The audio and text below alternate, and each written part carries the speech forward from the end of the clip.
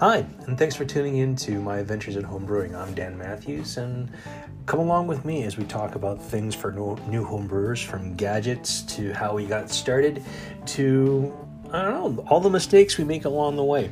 So come along for the ride and have a beer or two along the way.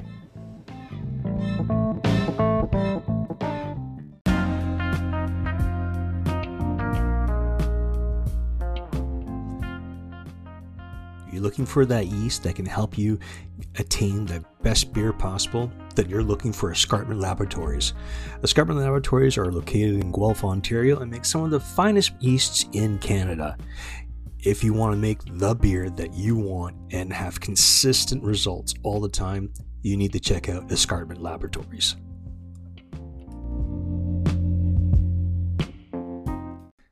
Hey guys, Dan here.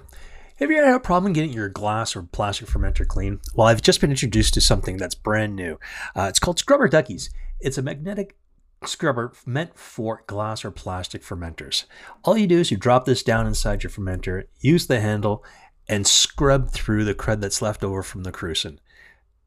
I've seen a lot of things, but this seems to be one of the neatest and coolest things out there right now. If you're having a problem getting your plastic or glass fermenter clean, this is something to use. Scrubber Duckies. Hey everybody, it's Dan here from my adventures in home brewing. Thanks again for tuning in.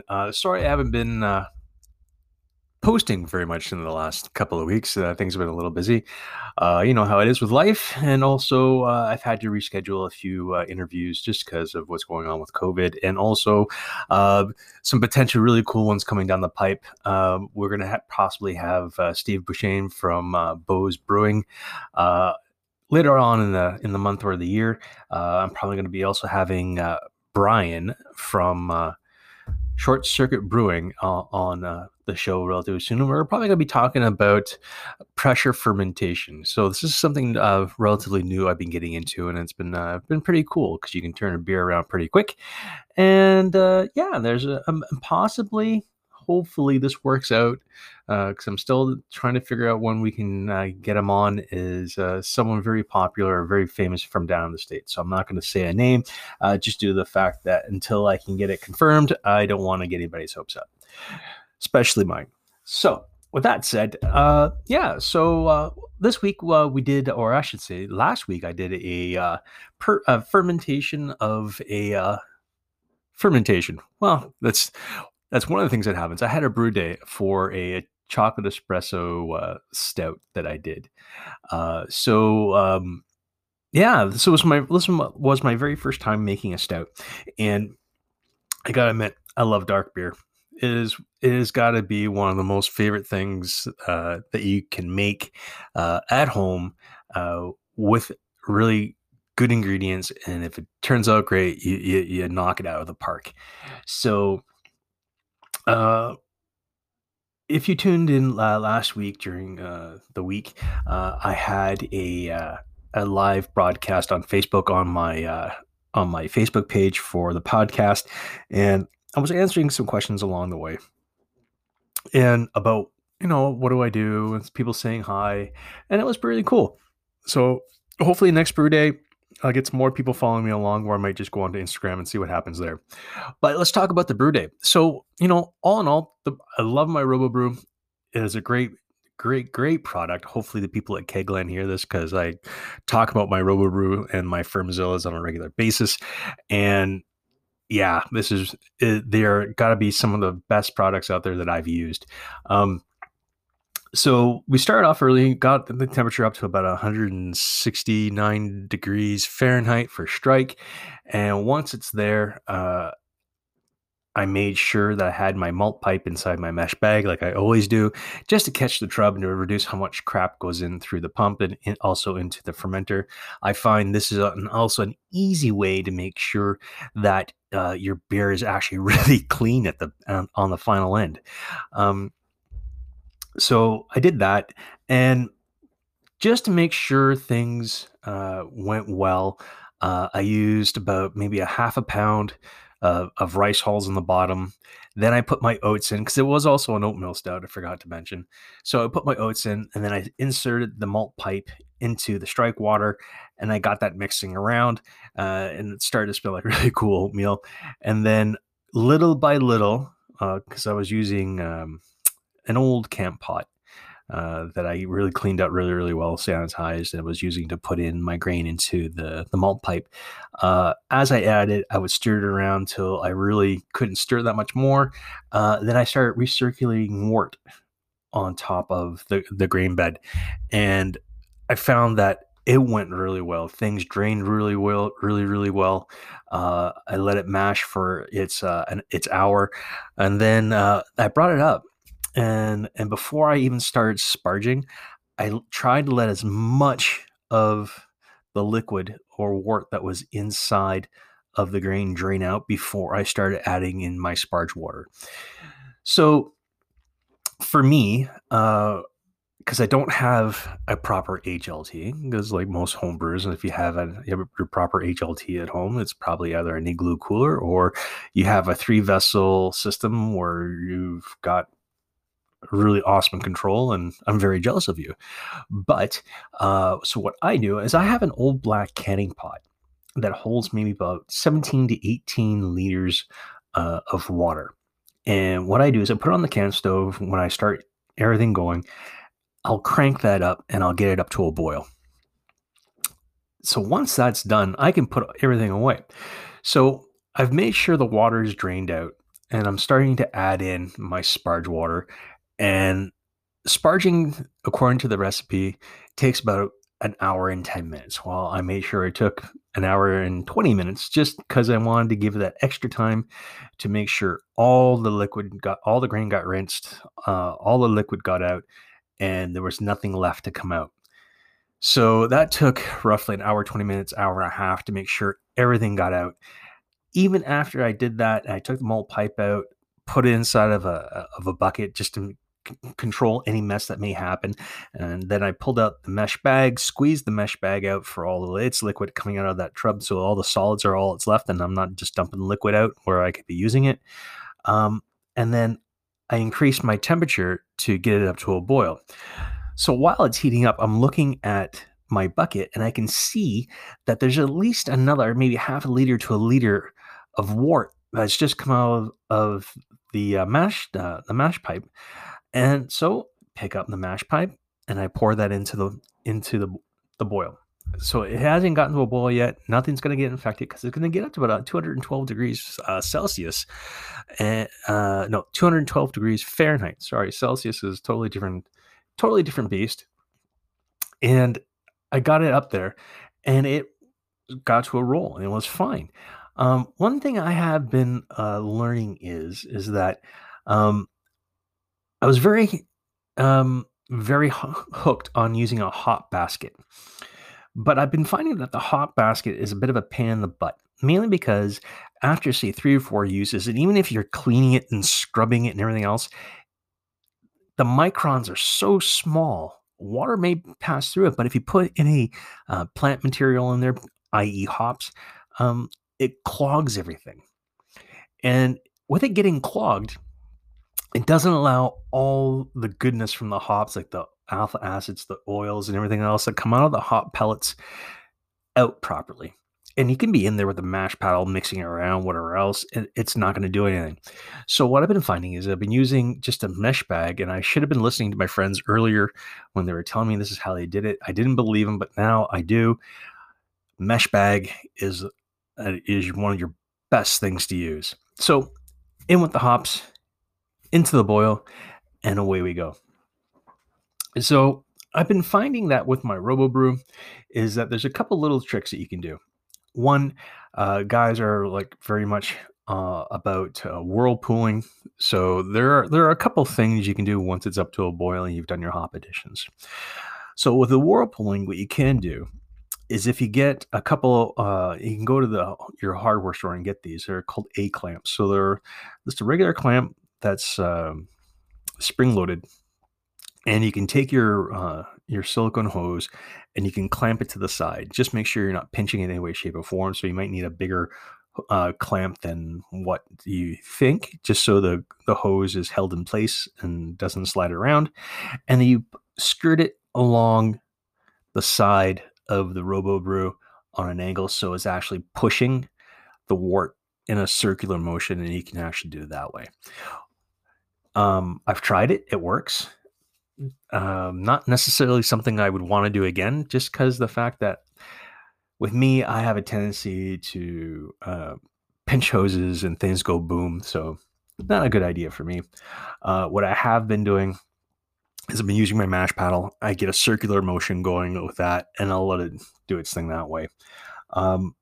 One thing I have noticed recently is that RoboBrew has now come out with for the RoboBrew and the Brewzilla is a a whirlpool arm. So it has a male end that goes into the female part of the cam lock.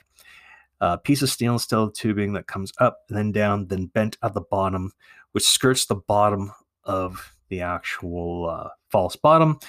And then you turn on your recirculation pump to how strong you want the whirlpool to happen, and it collects all your hot material and whatnot inside the center of the false bottom. That's great. Try to find it in North America.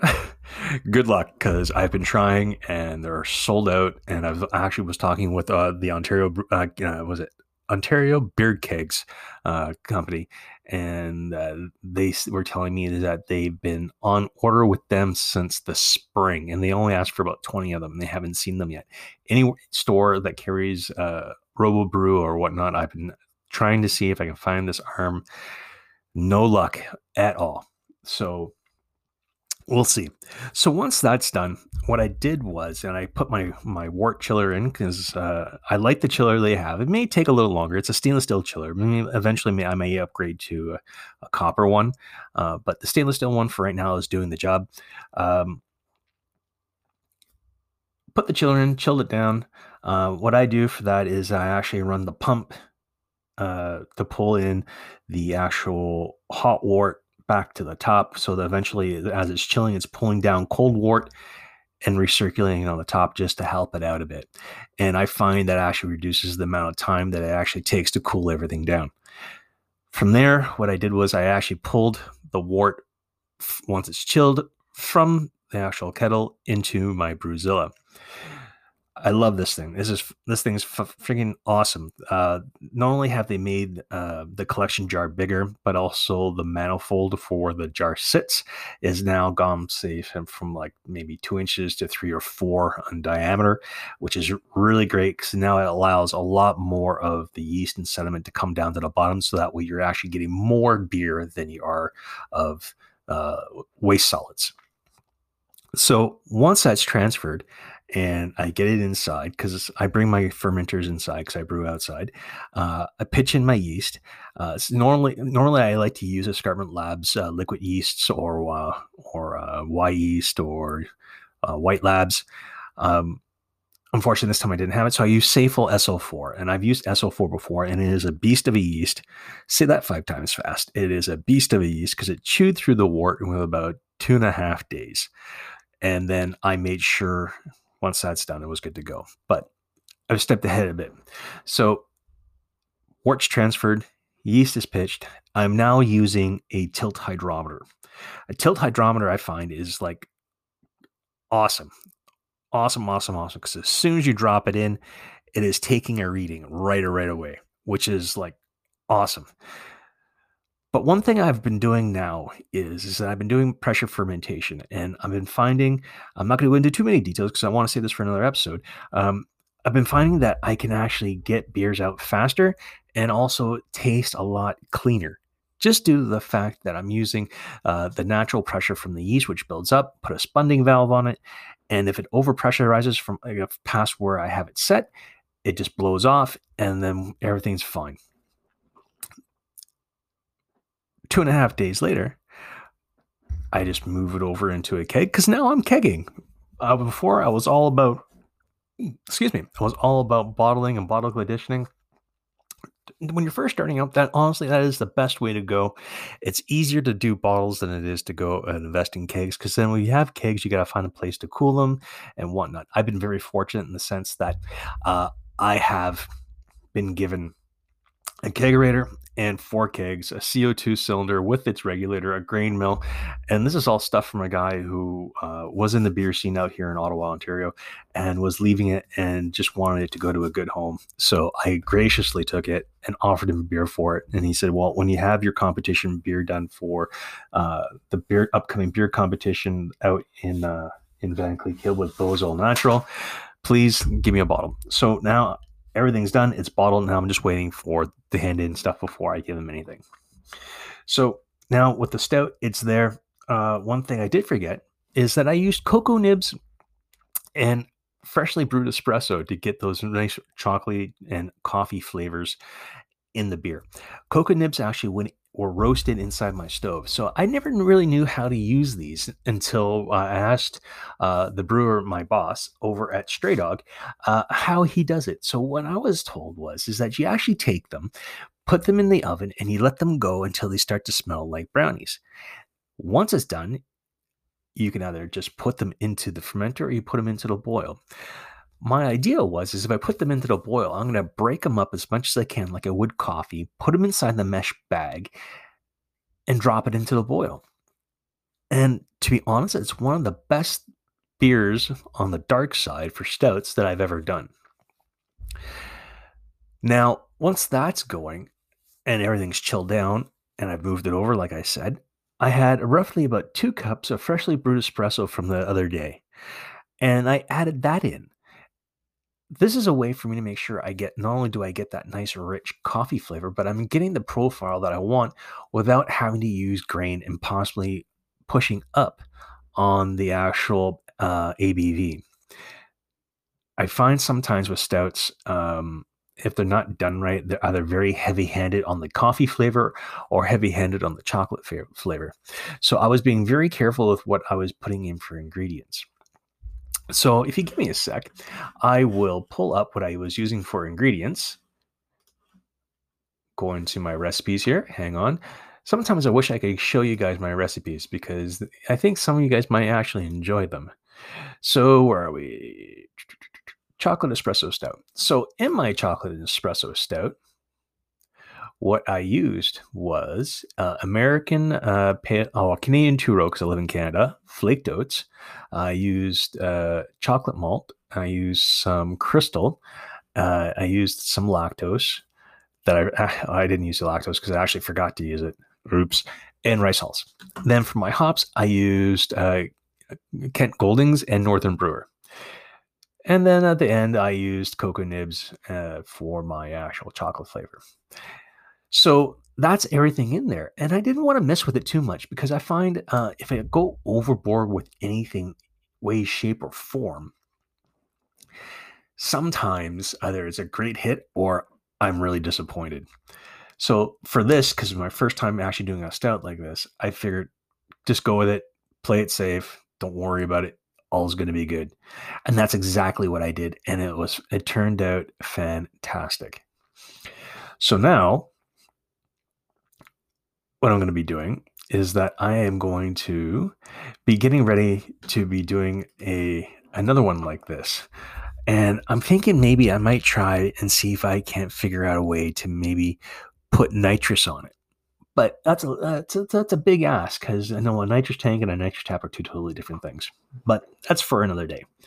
So my stout actually was done, and then I let it go for a couple days inside the keg once it's been transferred, and it's fantastic, absolutely fantastic.